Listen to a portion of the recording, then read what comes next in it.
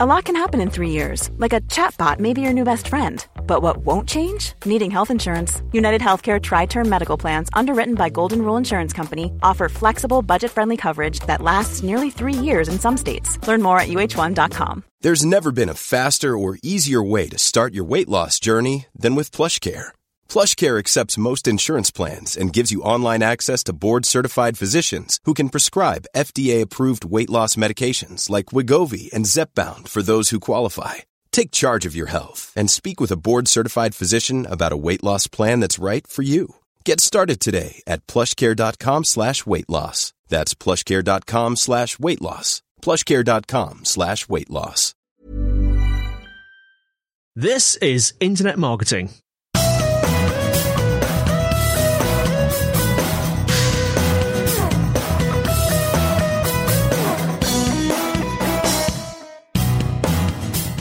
Hello and welcome to the Internet Marketing Podcast brought to you by Site Visibility. I'm here with Mike Rhodes, CEO of WebSavvy. We're going to be talking about how to capitalize on near future paid advertising trends. So I know this for you, Mike, is an area that's close to your heart, keeping an eye on near future trends.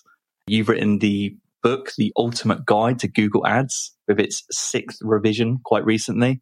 And so maybe we'll cover some aspects of Google Ads and the recent trends and developments in Google Ads and what people should be looking out for the future too. And before we get into all of that, do you want to take a moment to introduce yourself to our listeners? Yes, g'day. Mike Rhodes. I'm coming at you from Melbourne, Australia these days. I grew up in the UK, left around 20 years ago, met the right girl finally, and she was living in Adelaide. I didn't want to retire and move to Adelaide, so we met in the middle. I was in Sydney at the time, and we now are in Melbourne. I got 2 beautiful daughters at home waiting for me to get home so they can say goodnight. My 9-year-old, who I feels like was born 2 weeks ago, turns 10 tomorrow. So got a lovely day planned for her, and her little sister just turned 7. So that's really who I am at heart. I'm a dad, I'm a husband, and I guess I'm a massive data geek as well. I've been doing Google Ads for 17 years. I love the business of business. I love growing businesses. And when I first discovered Google Ads, Google AdWords back then in 2004, it was like, this is it. This is the tool that's going to help all of these businesses that I love working with to get more customers, to get more people in the door, to grow, to serve more people. And yeah, started the agency fairly soon after that. So WebSavvy is the done for you part. That's the agency side. I have a sister business called Agency Savvy, which is where we basically teach the competition. We teach hundreds of agencies, marketing managers, businesses, how to do what we do, which is run Google Ads better, run Facebook ads, and all of the sort of the tools around that and the Google universe. So Google Shopping, YouTube ads, Google Analytics and Data Studio, all that fun stuff, all the geeky stuff to get more people to your business and help you profit from that.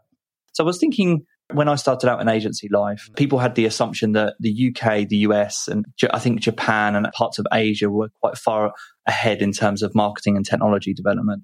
And actually, I remember it being discussed at Australia when people discussed Australian marketing back then. This is maybe a decade ago. People were saying, oh, they're a year or two behind out there. And so it's an easier life marketing out there. And I just want to know from your perspective whether you've seen that perception that I'm discussing there and actually whether there's any truth to it at all. Oh, there absolutely used to be. Yeah, I used to talk about that to my clients a decade ago and say, look, this is easy. We just need to look at what's happening in the States, in London, and then go apply that. And we'll be 2 or 3 years ahead of most of your competitors. But I do think that gap has closed significantly. There may be a slight gap there these days, but I think most businesses in Oz are very sophisticated now, as sophisticated as their American and British counterparts. And I think that gap has definitely closed. I can't really speak to many other countries. I typically speak in the US and Australia, or at least I used to back when we could travel and stuff. And most of our clients are pretty evenly split between Australia and the US. We have a few in the UK, Scotland, but not too many because the time zone really just doesn't make it very friendly. And I really don't like asking my team to get up at 7 a.m. or be on a call at 6 p.m. They'll do it occasionally, but I don't like having to ask for that. So mostly US and Australia based. And they are different markets, definitely, in terms of different audiences. You need to change the way you talk to those audiences. But in terms of sophistication, pretty even these days. Yeah, that's the word I was looking for, actually, marketing sophistication levels and that range. It's interesting. I didn't know back then, a decade ago, whether to take it as arrogance or whether there was any truth to it. But in my mind, as time has gone on over this last decade, and we've seen the development of e-learning platforms and YouTube and just the access to information, it already was easy 10 years ago.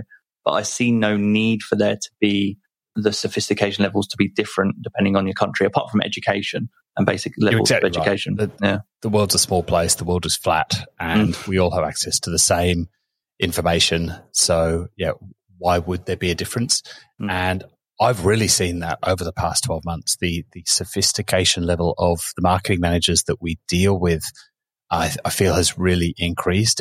Back when I started, if you could spell AdWords, that was enough to win a client.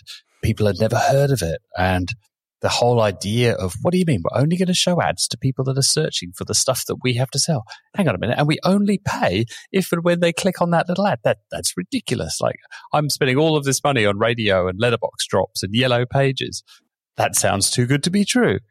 So things have definitely changed. I just had a great strategy call with a client just before, and we were talking about so many different areas around the business, their email marketing, CRO, BigQuery, one of Google's fabulous data tools, some of the changes that are coming around iOS and Google's Flock. And I'm sure we'll get into some of that, but they were asking such good questions around this array of different topics. It's a lot more fun having those more advanced conversations, and more I'm finding that marketing managers want to talk about the future. It used to be very backwards looking, very historical. Okay, what's happened? Why? What can we learn from that? These days, I'm finding more and more our clients want to talk about predictive analytics. What's going to happen? What do you predict will happen? If we spend an extra $100,000 this month, what's likely to happen to Rev, to our ROI, to lifetime value from that new cohort? They're much bigger, meatier conversations than we were having 5 years ago. Yeah, we'll get into all of that. So I'm going to hold that thought for just a moment, because there's one question just as you were talking there, and you were talking about travel to the US, and you were talking about speaking, and then you said, well, not so much over this last year. So I'm assuming, like everyone else, the pandemic has impacted you in the way that speaking gigs aren't going ahead, and you've not been doing as much, if any of that at all, over this last year. And I'm just curious to know, my assumption is that when you go to those speaking gigs, you typically have those Q&A sessions, or just through networking, you get lots of questions coming your way. And so tying it back within the episode title, that means that you're quite alert to, you're getting that feedback loop from people. You've got your finger on the pulse of trends and what people are interested in, because they're coming to you with those questions regularly. Do you look at identifying and capitalizing on near future trends differently to what you did a year ago? How has your process changed? That's a really good question. So yes, I love going and speaking. I love travel. I hate being away from my girls, but I love traveling. But I'm very, very lucky in that I didn't do it a lot. I would do maybe 4 trips a year to the States, maybe 1 to the UK. I'd travel in comfort, have a lovely time. Oh, yeah, another glass of dessert wine, please. And some of those chocolates. Thank you. Yeah, it was really, really lovely. And I'm incredibly lucky to have done that. I don't know when I'm going to get on a plane again next. I haven't been on a plane for over a year, and I don't think I could say that for the last 20 years. And I'm very aware, even as I say that, what a privileged white male I sound like. There are people still suffering massively. We are incredibly lucky in our industry that this is something that you can do from home. I personally, even though my folks are in the UK, haven't been massively impacted. I mean, some of my team members, particularly some team members with family members back home in India, one of our team members in the Philippines who's got COVID currently. But for the most part, we haven't been impacted by it. Obviously, here in Australia, it's a very, very different pandemic to most of the rest of the world. So maybe it doesn't need to be said, but I feel like I need to say that. I recognize that while it sounds like all sunshine and roses over here, I realize that we are incredibly lucky to be in that position. To answer your question, finally, I'm incredibly lucky in the Agency Savvy group that I lead. And I've got a few hundred marketers in there. Some are absolute newbies to the world of Google Ads.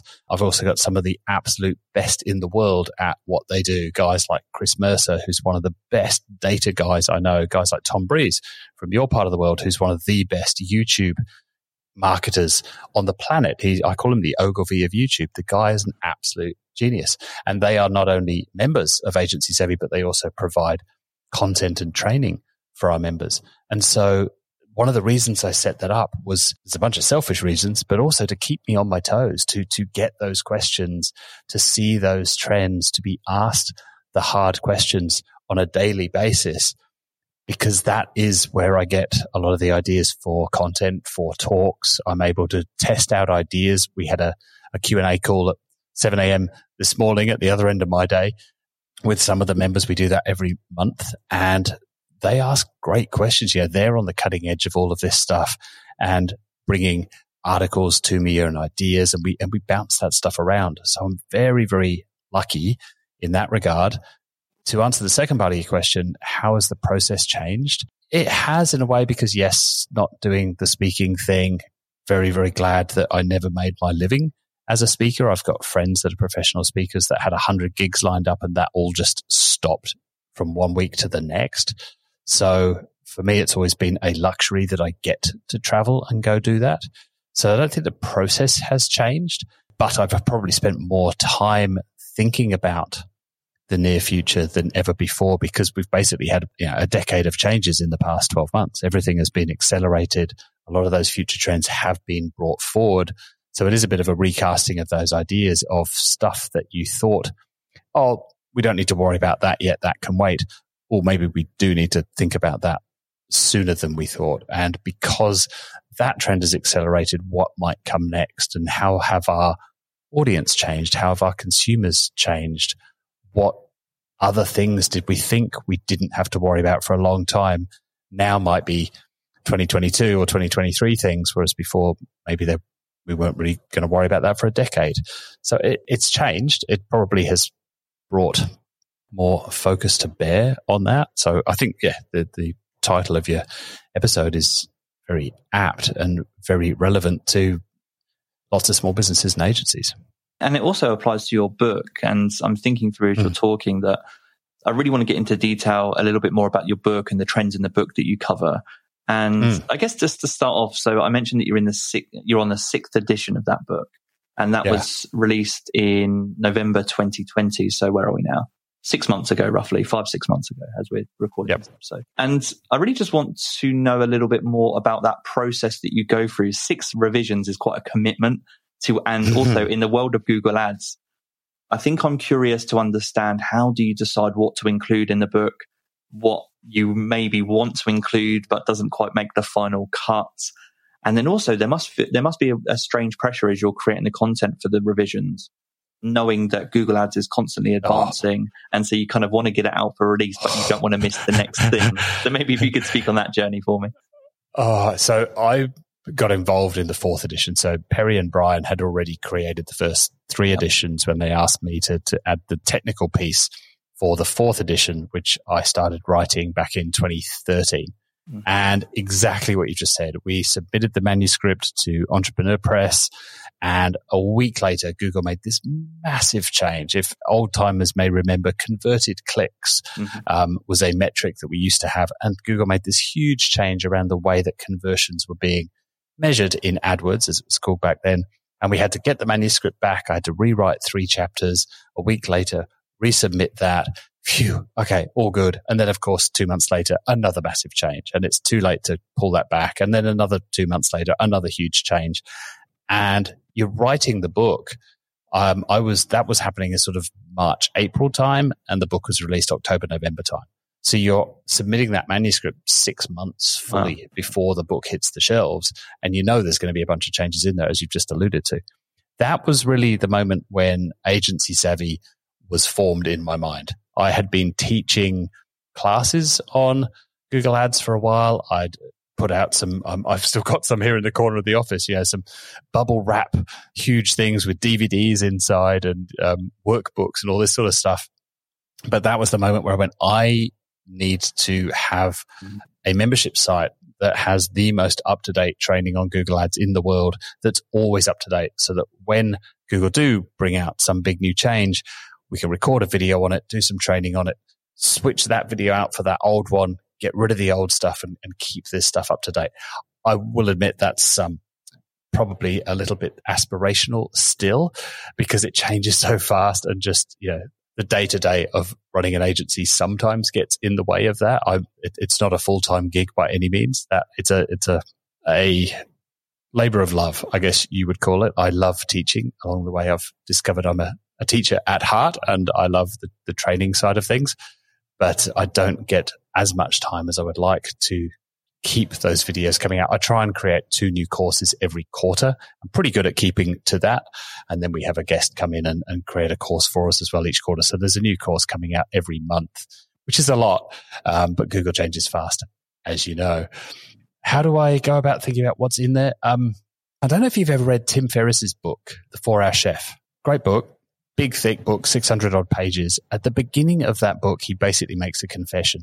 This is a book about learning disguised as a cookbook. And he shares his DISS method of learning or teaching at the beginning of that book. And DSSS. And essentially, not remembering exactly what all of that stands for, I think D is deconstruction. So what are all the Lego pieces that we have to play with? So when it comes to Google Ads, that's easy. I can lay out all of those Lego pieces. The first 2 S's then are on me. It's the selection and the sequencing of those in order to teach this as effectively as possible. What's the 80-20 of all of the things that we could talk about? What's the 20% that's going to get the reader 80% of the way there? And then, yes, we think very, very carefully about the order that those pieces need to go in, so that as you work your way through the book, you're building on that knowledge. And the longer I've taught it, I actually try and keep people away from the Google Ads interface for as long as possible. So grab a spreadsheet, grab a pen and paper, grab a whiteboard, and let's sort of work through these things, do a bit of research, see what your competitors are doing. So we start sort of talking about messaging, and then, okay, who do you want to show this ad to? Now let's talk about targeting. Now let's talk about doing all of that profitably. So that's bidding. And those are the 3 main levers within any advertising, certainly within Google Ads. And then the whole thing obviously is built on data. And then once we've got all of those Lego pieces, we've started thinking about what those Lego pieces are for our own business, for our own marketing campaign. Then we can go open up an account, log in, get thoroughly confused by all the bells and whistles that are in there. But now we've got a use case. We've got a purpose in mind. We've done the hard work. We've got a collection of all of these assets, all of these Lego pieces. Now we just have to plug them into the right place. And that seems to have worked. I'm probably not the best person to ask, but that seems to have worked from the feedback I've gotten. It seems to work quite well. And yeah, this book was a massive rewrite. Between 4th and 5th edition, it wasn't quite as massive. This time it was probably 80% new content. We basically had to throw away the manuscript from the 5th edition and start again, which was quite a big job. And I have so many questions after what you've just said. I'm going to have to try and keep them all in mind. That's always my challenge, is that these questions flash through my mind and then I can never remember them all. But I'm interested to know, do you think you'll be in part of the 7th edition when that happens? And do you have like a timeline for that? Or does that just come naturally as you're working through and Google are making these bigger changes to Google Ads and there are bigger trends in the industry? I kind of defer to Perry and Brian on that. They've had the relationship with Entrepreneur Press much longer than me. We have typically done it on a sort of about a 3-year cycle, because by that point we know that we've got lots of new things to talk about. We know that if you're still doing things the way you were doing it 3 years ago, you're probably not doing it right and you're probably getting hurt by that. Entrepreneur Press need to know that there's a big enough difference in that, for them, obviously there's a commercial reality and there needs to be a big enough change between books so that they can actually shift copies of the book and sell units and be able to sell that to their distributor, that there is a need for this new book. Obviously, I don't get involved in that part at all. But yeah, I absolutely love working with Perry and Brian. Brian does all of the editing piece and he's an absolute fabulous person to work alongside. So if they'll have me, I'll be around for the 7th edition. I'm sure it will be needed in another couple of years. And I want to go into some of those trends that you were thinking about recently when that book was being updated. But before I do, you touched on something that was really interesting to me, and that was You talked about that whole process just before people even think of getting started or re-strategizing in Google Ads or trying to capitalize on these trends or the new features and functionality. There's a whole strategic process, a planning process that you should go through first. And I still feel like more often than not, that process for paid media marketers is underappreciated, as in that part takes time. And I sometimes see prospects or clients that come to work with us lose a little bit of patience in that area because, there's this perception that Google Ads is this thing that you plug your money into and you get started straight away. I'm just curious to know whether you see that. I know it varies from business to business and person to person, but more generally speaking, do you still see that as an issue? Oh, there's a few things in there to unpack. One is, yes, it is very easy to get started. It's very hard to master. Also, the huge difference between now and say 5, and certainly between now and 10 years ago, now everybody thinks they can do Google Ads. So you go get your new website built and your web designer goes, oh yeah, now we can build a Google Ads account. And they can. Literally speaking, they can go and create a Google Ads account. It won't do very well. It won't get you near the ROI that a professional would be able to get for your business, but you're up and running. You don't know any different because why should you? You're a business owner. You're running around. You've got 12 other hats that you need to wear. And looking over the shoulder of this provider doesn't even rank a mention in your weekly plan. So you just trust them. And then somebody comes along a year later and does an audit every account and puts their hands in the air and goes, oh, what the hell are you doing? This is all wrong. We can do it better. So you switch agencies and then they're useless and they've overpromised and then they rip you off. And there are so many bloody sharks in this industry, sadly. And I guess, I don't know, maybe that's true of lots of industries, right? It's probably true in real estate and insurance and loads of other markets. But sadly, there's no regulation. That's something that we are trying to change. We've started having discussions with the small business minister here in Australia. Like we want to get some regulation into this industry. I think it's massively needed and way over time to have that, because somebody will go and do a course on Facebook ads for the weekend and then hang their shingle out on Monday morning and go, oh, I'm a social media expert. And it's ridiculous. But the typical small business owner, and again, she shouldn't have to try and choose how to choose an agency. She doesn't know. That's not what she does day in, day out. How the hell do you buy? How do you know who's a good agency and who's not? So that is a problem. So it's how you set expectations at the beginning. I mean, a huge part of this game, you run an agency. It's all expectation management.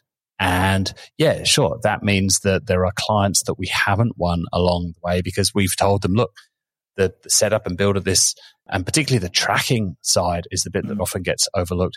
Now, this is going to take 2 to 4 weeks. What? Why can't you start tomorrow? Well, no. One, we're busy with existing clients. So to give you the best results, we will onboard you in 3 weeks' time, 4 weeks' time, whatever it is. And some people just do not want to wait. But that's great. That's a really good red flag for us. If they're that impatient at the start, we don't want to work with them ongoing because they're going to be a pain in the ass client. And I think it's, expectation setting and just keeping them informed. It's really, really simple, basic business 101, but talking to them along the way, this is what's happening this week. This is where we're up to. We've run into some problems with your developer. We've given them everything that they need to do to put the code in place to enable tracking, but they've told us that there's a backlog of 4 weeks and they might not get to it. If you can give them a nudge for us and help, bring that up their to-do list, we'll be able to get started on that because we don't want to start spending your money if we can't track the return on that investment. The other thing where we're very lucky is most of our clients, when they come to us, they're already spending on Google Ads. So it's very rare that somebody will start working with someone who's never run Google Ads before. Typically, they'll come to us, they're already spending, 10 grand a month, 50 grand a month, 200 grand a month, whatever it is. They just know that the results could be better. They want someone else to start by just having a second pair of eyes over it and have a look at it. Give me an honest opinion of what you see here. I did an audit last week. I went back to the guys and I said, I would give this an A-. Whoever's running it for you, they're doing a bang up job. Don't come to us. Keep doing what you're doing. They're doing a great job. There's a few little quibbles in there. There's a few things that we've changed, but nothing major. Great. Carry on. And then there's other times where you look in there and often it's actually the bigger spenders that are the worst offenders, bizarrely. And you look at it and you think, how the hell has someone even set it up this way? How could somebody that set something up this badly have won a client that's spending this amount of money? It's mind-boggling. So yeah, it's a really, really mixed bag, but I think it comes back to communication and also not using jargon to confuse that full small business owner to make it sound like you're more important or it's harder and more specialized, and they wouldn't understand it. So I'm just going to use big words and scary acronyms. And that's horrible. Business owners hate that. Marketing managers hate that. Tell me what I need to know in simple terms, but not too simple, but simple terms so that I know what you're doing, so I can hold you as an agency accountable, and so I can manage up internally, whether that's up to my managers, up to my board, to my spouse, to my business partners. I need to explain to other people why we're spending 50 grand a month on this thing that they don't understand. And I need to be able to explain that to people. So please don't use jargon and make me sound like an idiot. You're trying to confuse me. Nobody likes that. No. We want to feel smart. Yeah, that's interesting. The two words that came to mind are communication, which is, I appreciate that's quite broad, but I guess it's the clarity of communication. And then, like you said, closely tied with that is expectation management.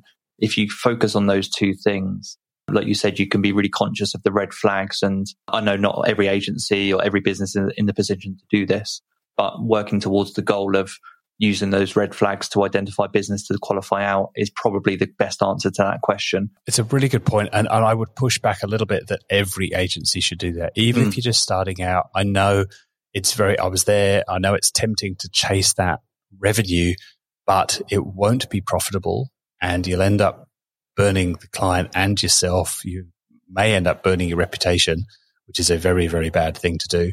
And being very clear on the type of clients that you want, who you want to work with.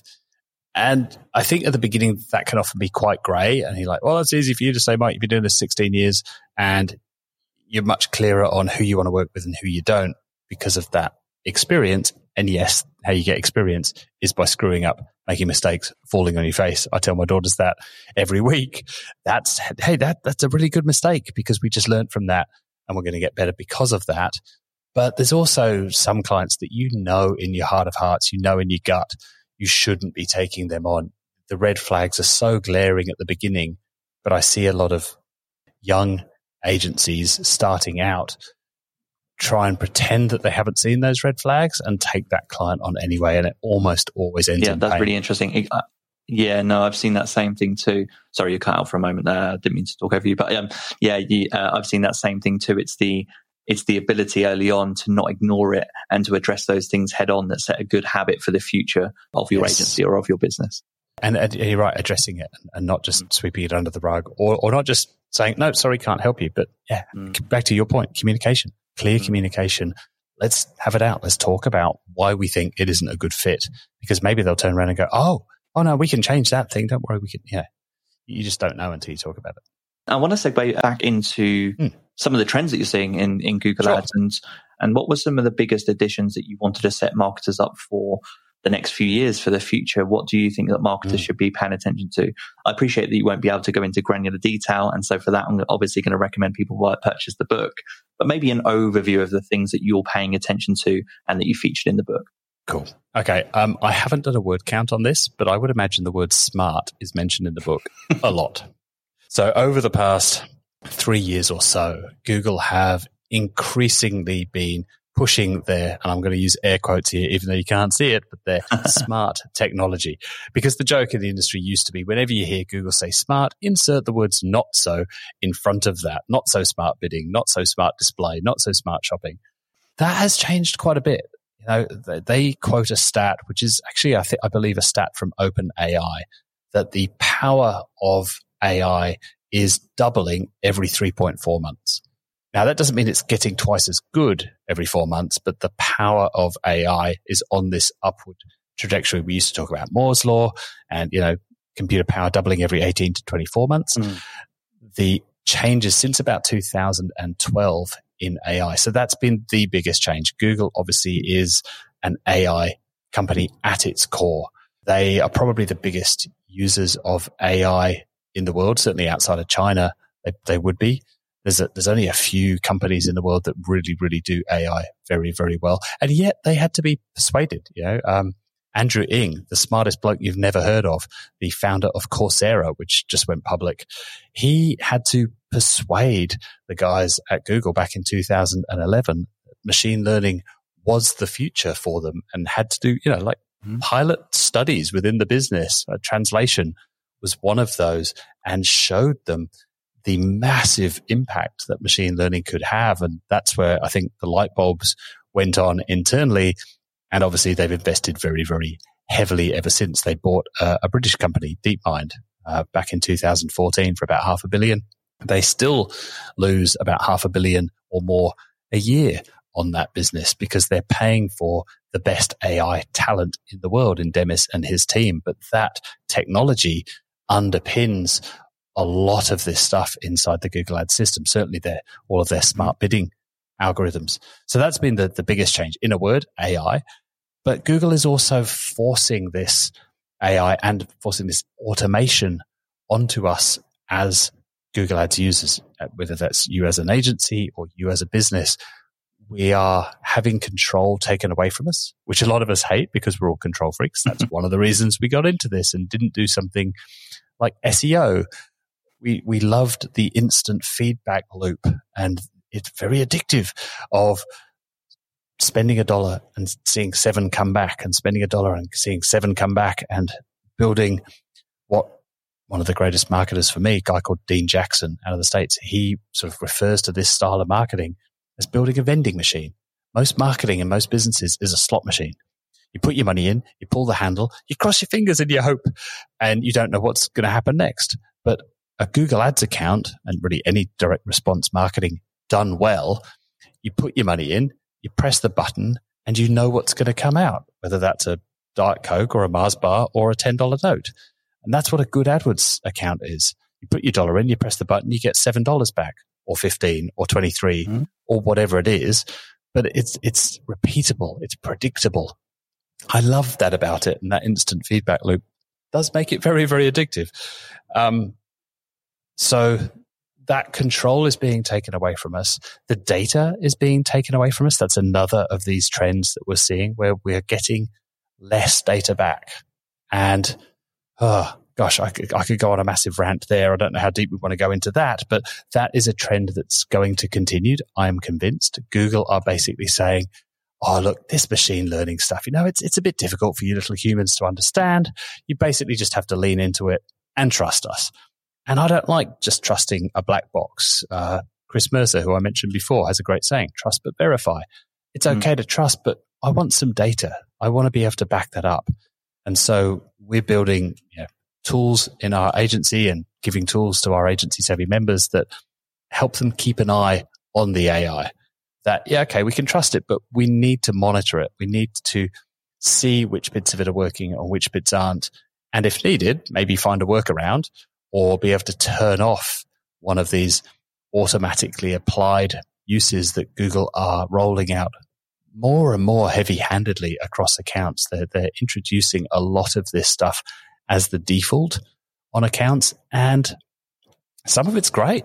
Some of it's great and will grow accounts really, really well until it doesn't. Sometimes you'll see, performance get really, really good for 3-4 months and then drop off a cliff. That happens less these days. That was quite common a couple of years ago.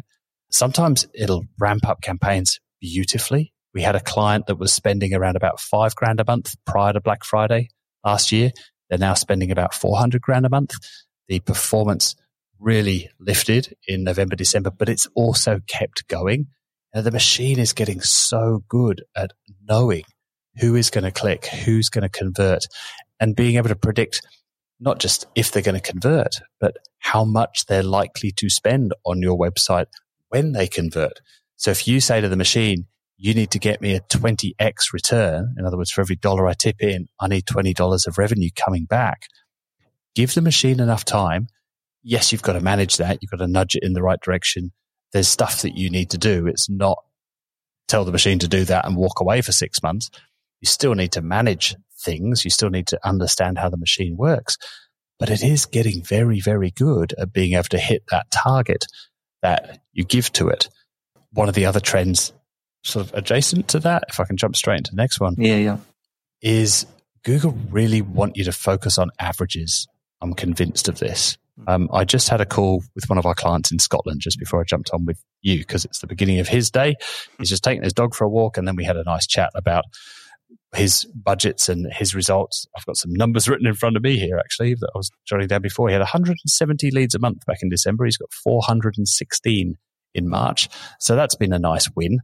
But looking at the incremental cost per conversion, the machine is essentially nudging us on his behalf to spend more and more and more. The machine is basically, if you sort of know how to read the tea leaves in there, it's saying, hey, look, you could up your spend from, I don't know what that campaign's on at the moment. Let's say from 10 grand to 15 grand to 20 grand. And look, your average cost per lead, it only goes from $39 to $43. Don't worry about it. It seems so innocuous. It seems so easy, right? That average just went up a little bit. Surely that's good for the business. But we helped him sort of break down that data, pull it apart, and show it visually, back to your communicate clearly line from before. And we showed that if we were to do what the machine is suggesting and to spend that 20 grand, his incremental cost per lead would jump to about $190. So yeah, the average has gone from 39 to 42 or 46. I can't remember the exact numbers. But the incremental cost per lead for those last 15 leads was going to be almost $200 each, which is nowhere near profitable for his business. But that's the danger of just sort of trusting in the machine and not understanding how it works, how the AI works, but also the math behind that. I've gone really, really deep, as you alluded to before. The phrase that's coming to mind for me is as you talk through there, it's trust. Was it trust but verify? Trust but verify. Yeah. Yeah. And so, where are you at in that journey? I have had that many arguments with our reps and management in Google because I've been relatively slow, or slower than they would like, shall we say, to adopt many of those features. Right. Because what's important for me, they'll try and sell it to me as, but you could get rid of 5 of your team if you implemented all of these things. You could be so much more profitable, yada, yada, yada. Like, I don't care about that. I mean, yes, I want to be profitable. We're not a charity, but I love my team. They're awesome. They do amazing work. I don't want to replace them with robots that aren't proven. So, yeah, I have been slower than they would like to adopt that. We constantly test. And so that's a big part of, I guess, it's one of the benefits of why people join us at Agency Savvy is you get the benefits of our testing, but also a few hundred other marketers, again, some of whom are really cutting edge. And we're all talking about our experiments and our wins and our fails in that sort of safe place in that forum. So we're constantly testing. Do I blindly trust? Never. Am I more willing to use some of those smart features than I was 3 years ago? Definitely. But wherever we can, we are still going to verify. We're still going to monitor that. We're still going to be able to flip back to the manual way of doing things if and when we need to. And so I still teach it that way. I still teach that you really want to understand the fundamentals. You need to understand how things work at a base level before you flick the switch and allow Google to do it for you. 1, so that you can understand what the machine's doing. That helps. But 2, if things go wrong, you need to be able to grab hold of the steering wheel and take back control. You can't just allow the machine to slam into a wall. That's a really dangerous position to be in. So yes, we do use those smart features, some of them a lot more than we did, say, 2 years ago. There are still some that I'm not a fan of. There are some that we have turned off by default across all of our clients. There are some that we find funky workarounds to because Google don't make it easy, but we know that we're not going to get best results. And there are others that we absolutely lean into and embrace, but it's taken a while, and it's taken getting to the point where we were really comfortable that the machine was almost certainly going to beat the human most of the time. That example I gave you before of a client growing from 500 grand to hundreds of thousands from $5,000 a month to hundreds of thousands per month. A lot of that was down to us really embracing smart shopping and setting smart shopping up in a way for that client that worked really well. It's not the way Google would tell you to set up smart shopping, but we knew that it was time to give the machine more control because of the client goals in that account. We knew we had to try and grow, and we couldn't be as maybe conservative might be the right word as we had been in the past. So it's a real case by case basis. There isn't one that I can point to and say, oh, this one's great. Yes, you should use that. This one's awful. No, you shouldn't use that. Well, there might be a couple of those. But there aren't any that I can say, yeah, they're always great. You can turn them on, set and forget, walk away, and it'll be fine. But so smart shopping is one of those that's, if you use it well, it's a fantastic tool. And then there are others at the other end of the scale, like Google writing the ad copy for you, which most of the time is a bad idea. Hey, I'm Ryan Reynolds. Recently, I asked Mint Mobile's legal team if big wireless companies are allowed to raise prices due to inflation. They said yes. And then when I asked if raising prices technically violates those onerous 2-year contracts, they said, what the f*** are you talking about, you insane Hollywood ass f- So to recap, we're cutting the price of Mint Unlimited from $30 a month to just $15 a month. Give it a try at mintmobile.com/switch. $45 up front for 3 months plus taxes and fees. Promo rate for new customers for limited time. Unlimited more than 40 gigabytes per month. Slows full terms at mintmobile.com. Hey there, it's Michelle Norris. I'm host of a podcast called Your Mama's Kitchen. When I travel, I'm usually looking for a way to find a taste of home when I'm not at home. And one of the things I love to do when I am at home is entertain. And Airbnb allows me to do that. When I was in California recently, I rented a house that had a great kitchen. And when we were sitting around the table, we were all thinking, we're in someone else's house. Someone could be in all of our homes as well. If you have a home, but you're not always at home, you have an Airbnb. Your home might be worth more than you think. Find out how much at airbnb.com/host. Mom deserves the best, and there's no better place to shop for Mother's Day than Whole Foods Market. They're your destination for unbeatable savings, from premium gifts to show-stopping flowers and irresistible desserts. Start by saving 33% with Prime on all body care and candles. Then get a 15-stem bunch of tulips for just $9.99 each with Prime. Round out Mom's menu with festive rosé, irresistible berry chantilly cake, and more special treats. Come celebrate Mother's Day at Whole Foods Market.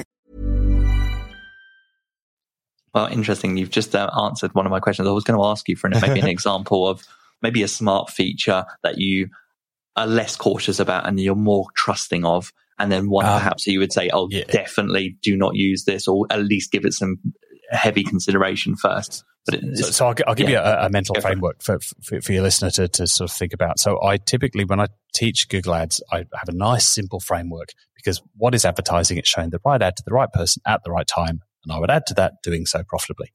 And so the 3 levers that I mentioned very briefly before inside of Google Ads, same for Facebook.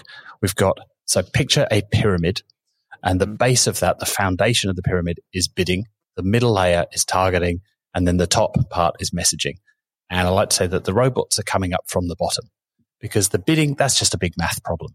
So the robots are very, very good at bidding. And so examples of stuff that I like: target ROAS, target CPA bidding. It's about to go away. It was about to go through a name change, but fundamentally the underlying tech is exactly the same. It's just a funky name change on the front end, but that's really, really good now. 2 years ago, that mostly sucked. Now it's awesome.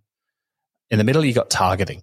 So that's about to change with the little war that's going on at the moment between Apple and Facebook and Google, the end of third-party cookies that's around the corner. So lots of changes happening there, but Google are very good at showing the right ad to the right person most of the time. The huge benefit that Google have, obviously, is keywords. Facebook doesn't have that. So lean into that on your search ads with shopping ads, showing the right ad to the right person based on what they're searching for. But it's not just about the words they use to search anymore. It's all of the other signals that surround that. And again, Google is very good at understanding who's likely to click, who's likely to buy. Then the top of our pyramid is messaging. And that's where the machine mostly sucks for now. You would have seen, I'm sure, examples of GPT-3 around the middle of last year. Yep. Twitter blew up when OpenAI brought out this machine. It's a text predictor. All it's really doing is putting one word after another.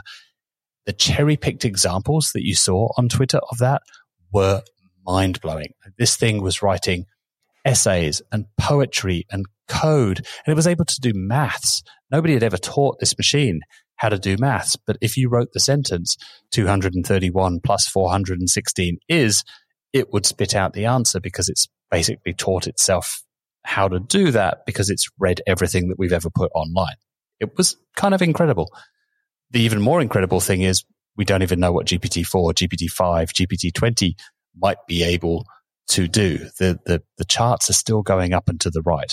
So we expect computers to behave as if they're creative, might be the best way of saying it, to get better at doing that stuff in the future. But right now, you don't want the Google machine writing your persuasive copy for you. They're getting better, but they're still not great at that stuff. And you certainly wouldn't want them, designing your landing page and writing your headlines and writing your offer for you. So there is definitely a place still for persuasive copy, for a good writer and someone that understands data. And there's so many areas that the humans still need to be involved in. But sorry, I realize I'm rambling, and you probably still have tons of questions for me. Sorry. No, that's fine. In fact, my next question leads on from this point about AI. You're talking about it in a way that I can tell you're so passionate and interested about this area. And so it's a nice lead into my next question, which was about what are you seeing? It could be a Google ad feature. I know it actually interesting, as you were talking, you were saying that I think it was at WebSavvy or as part of Agency Savvy, you were trying to build tools or solutions that were perhaps AI driven that help give marketers a greater understanding or greater intelligence for their paid advertising. So yeah, my question is is there anything that you're building or someone else is building, or just an area of AI that links with paid advertising that you're just really curious about, interested in, you just can't wait to see where it goes?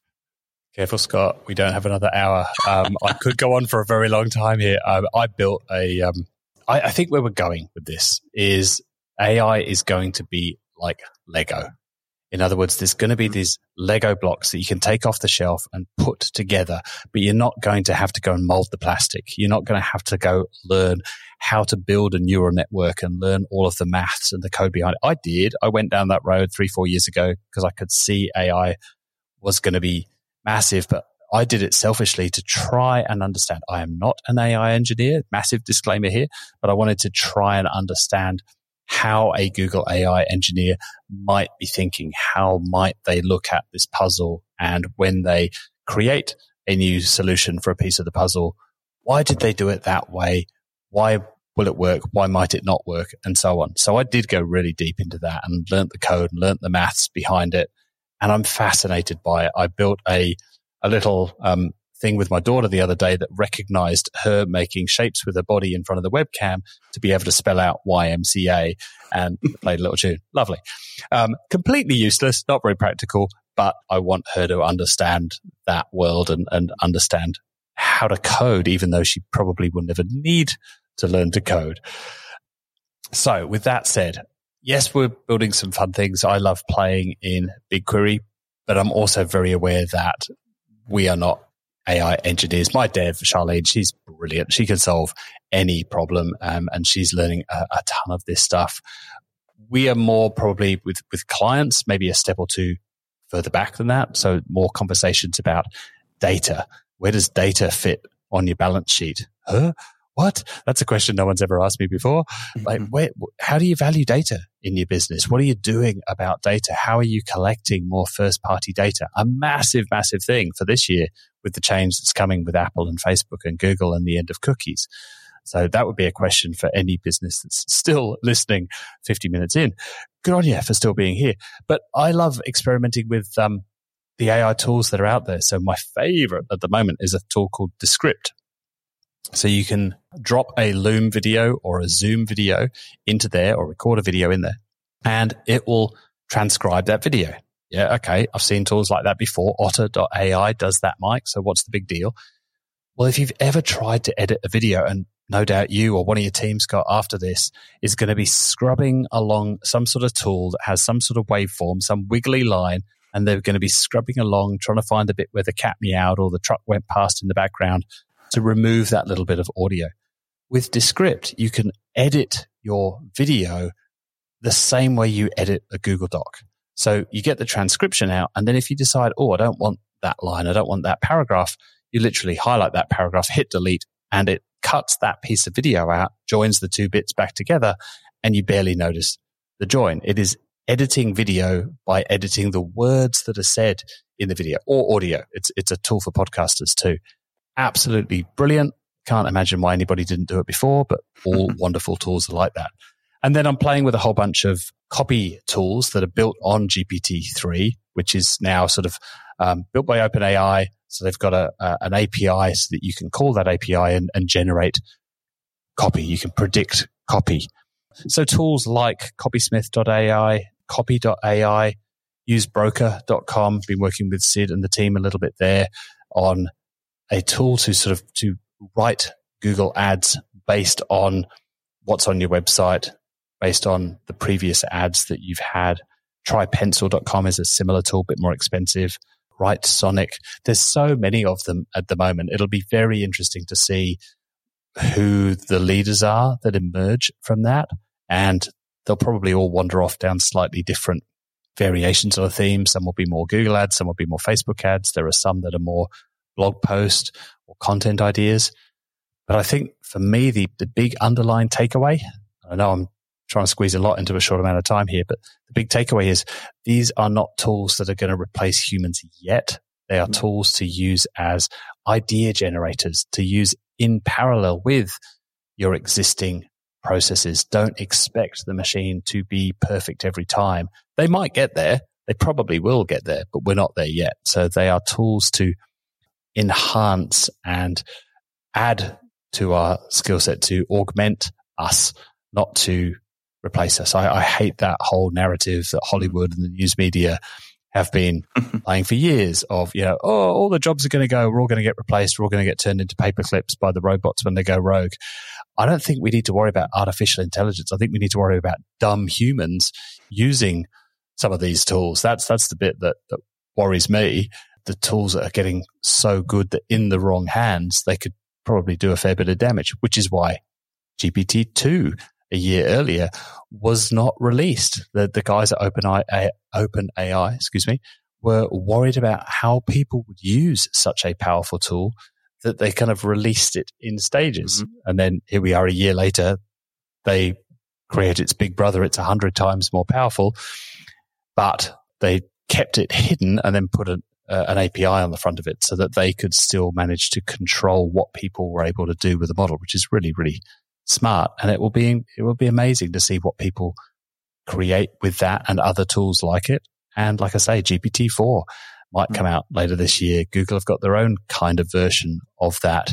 Those tools are getting better by the day because data is their fuel. And there's no shortage of data. We're all creating more and more of it every hour. Yeah, there's a great quote from what you've just said, which you're going to probably see us promote, which is, don't worry about artificial intelligence, worry about dumb humans. And I just love that. That's a great way to frame that. I think that's really funny. And I mean, I'm so glad that someone's mentioned, you reeled off so many great tools and things that are being experimented with that lend themselves to paid advertising and just advertising and marketing more generally there. But I'm really glad someone raised copysmith.ai and Write Sonic as well, because those are two tools that I've been using over this last year, just experimenting with. I don't use them on a day-to-day, but what's impressed me so much over this last year is that, I used some of those early stage tools maybe 3 years ago when you mentioned it was maybe GPT-2 or something. And, I kind of lost interest. It wasn't, I couldn't really see where it was going. It was a bit lousy, but I've been really impressed with those two tools that I've just mentioned there. And it does feel like we're on the cusp of, like you said, now being able to use this technology to enhance what we do. And I think about those two, copywriting tools in particular, I think about the paid media marketers out there who are really good structural practitioners or bidding practitioners. They understand the math side, but perhaps aren't so good on the creative side. Well, you don't have to lend that creativity entirely to AI, but it can help spark and help guide your creativity a little bit more. And so that's where I think there's a place for those tools. Exactly. Yeah, it is. It's give me 5 different ways I might choose to start this blog post or this article, and change the settings a little bit, or it's priming. I don't know if you are old enough to remember, I know I am, of back in the day when Google was new, there was an art to how you searched for something, because like the words that you put in massively changed the results that came out. These days, obviously, Google is a mind reader. It almost knows what you're going to type before you type it. You can basically just type 3 words of the thing you're thinking about, and Google gives you the right answer every bloody time. That wasn't the case 20 years ago when we were starting to use Google. This kind of feels the same way. I think that the posh technical term for it is priming, and I think there will become this art form. Maybe it's something that my daughter uses. It's how do you prime the machine?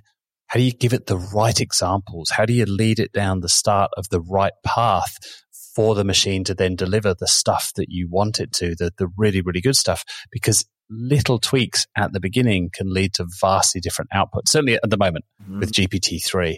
And my brain races then of where do we head to from there? How might this change search? If we could really, if I can't say Siri's name too loudly, but Siri's shit, right? Google Assist is much, much better. But if it really could understand the intent behind that sentence, if you didn't have to change what you were saying to try and say it in a way that you thought was going to deliver a good answer, if you could just really, if it really was conversational language, and then the follow-up question, and then the follow-up question, that would be amazing. How might that change the world of search? How might that change search engines? How might that change how we create content? Because we might be heading for a world where nobody actually gets to your website anymore. They go into Google, they ask a question, Google gives them the answer. They don't need to come to your website. This idea of 0-click searches, which is not my area of expertise at all. I know enough about SEO to be dangerous, so take that with a large pinch of salt. But I do find it fascinating that as computers get better at this whole idea of language, and again, we're talking here in English. So again, we are privileged because the AI is really good in English, but friends in other countries tell me that it's awful because there just isn't enough data. The data set isn't big enough, or maybe the engineers haven't invested enough into that language because it's ultimately because there's not enough money in it for them. So the very fact that we get to do this in English is a huge advantage for us. But there's a slew of amazing tools, and they're getting better all the time. It's a fun time to be playing with this stuff.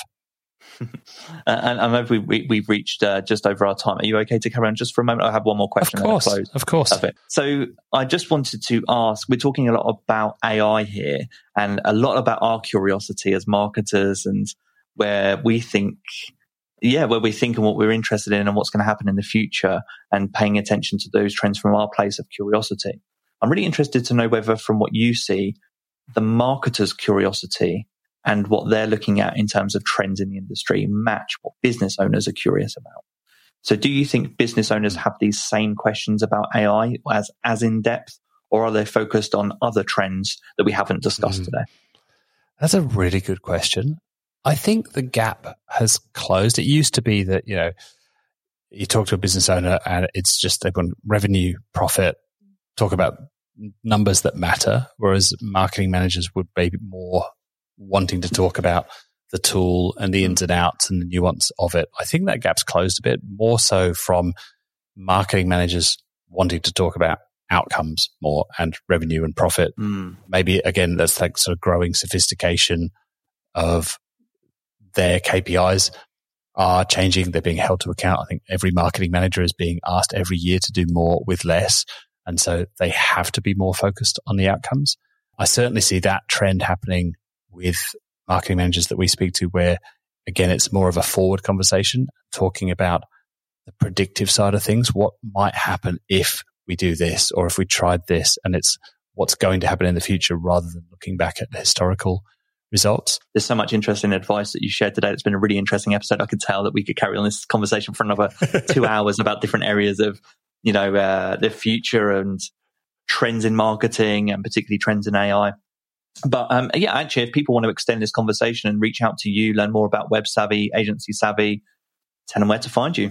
Well, if you want some training for free, I mentioned that I love making sure that people have the fundamentals down before everything else. So we've actually just put my entire Google Ads Fundamentals course, which we used to sell, online for free. So that's gafcourse.com, stands for Google Ads Fundamentals, but gafcourse.com. That's a great place to start. So it's about 40 lessons there. You can get it in video format, audio, or written, whatever floats your boat. That's probably the best place to start if you are running Google Ads and you'd like me or one of my team to have a peek at what you're doing and see if things can be done better. Then websavvy.com.au, because we're down here in Australia. So websavvy.com.au is the place to find us. And there's a form on there. If you've got questions for me, please get in touch. Throw your details in that form and I will do my best to give you an answer if I possibly can. Brilliant. Listeners, you can find all of those links and anything else that we've discussed today in the show notes or via our website, sitevisibility.co.uk. For now, Mike, I'll just say thanks a lot for your time. This has been the Internet Marketing Podcast. Thank you, Scott. Thanks for having me. It's been an absolute pleasure and a lot of fun chatting to you.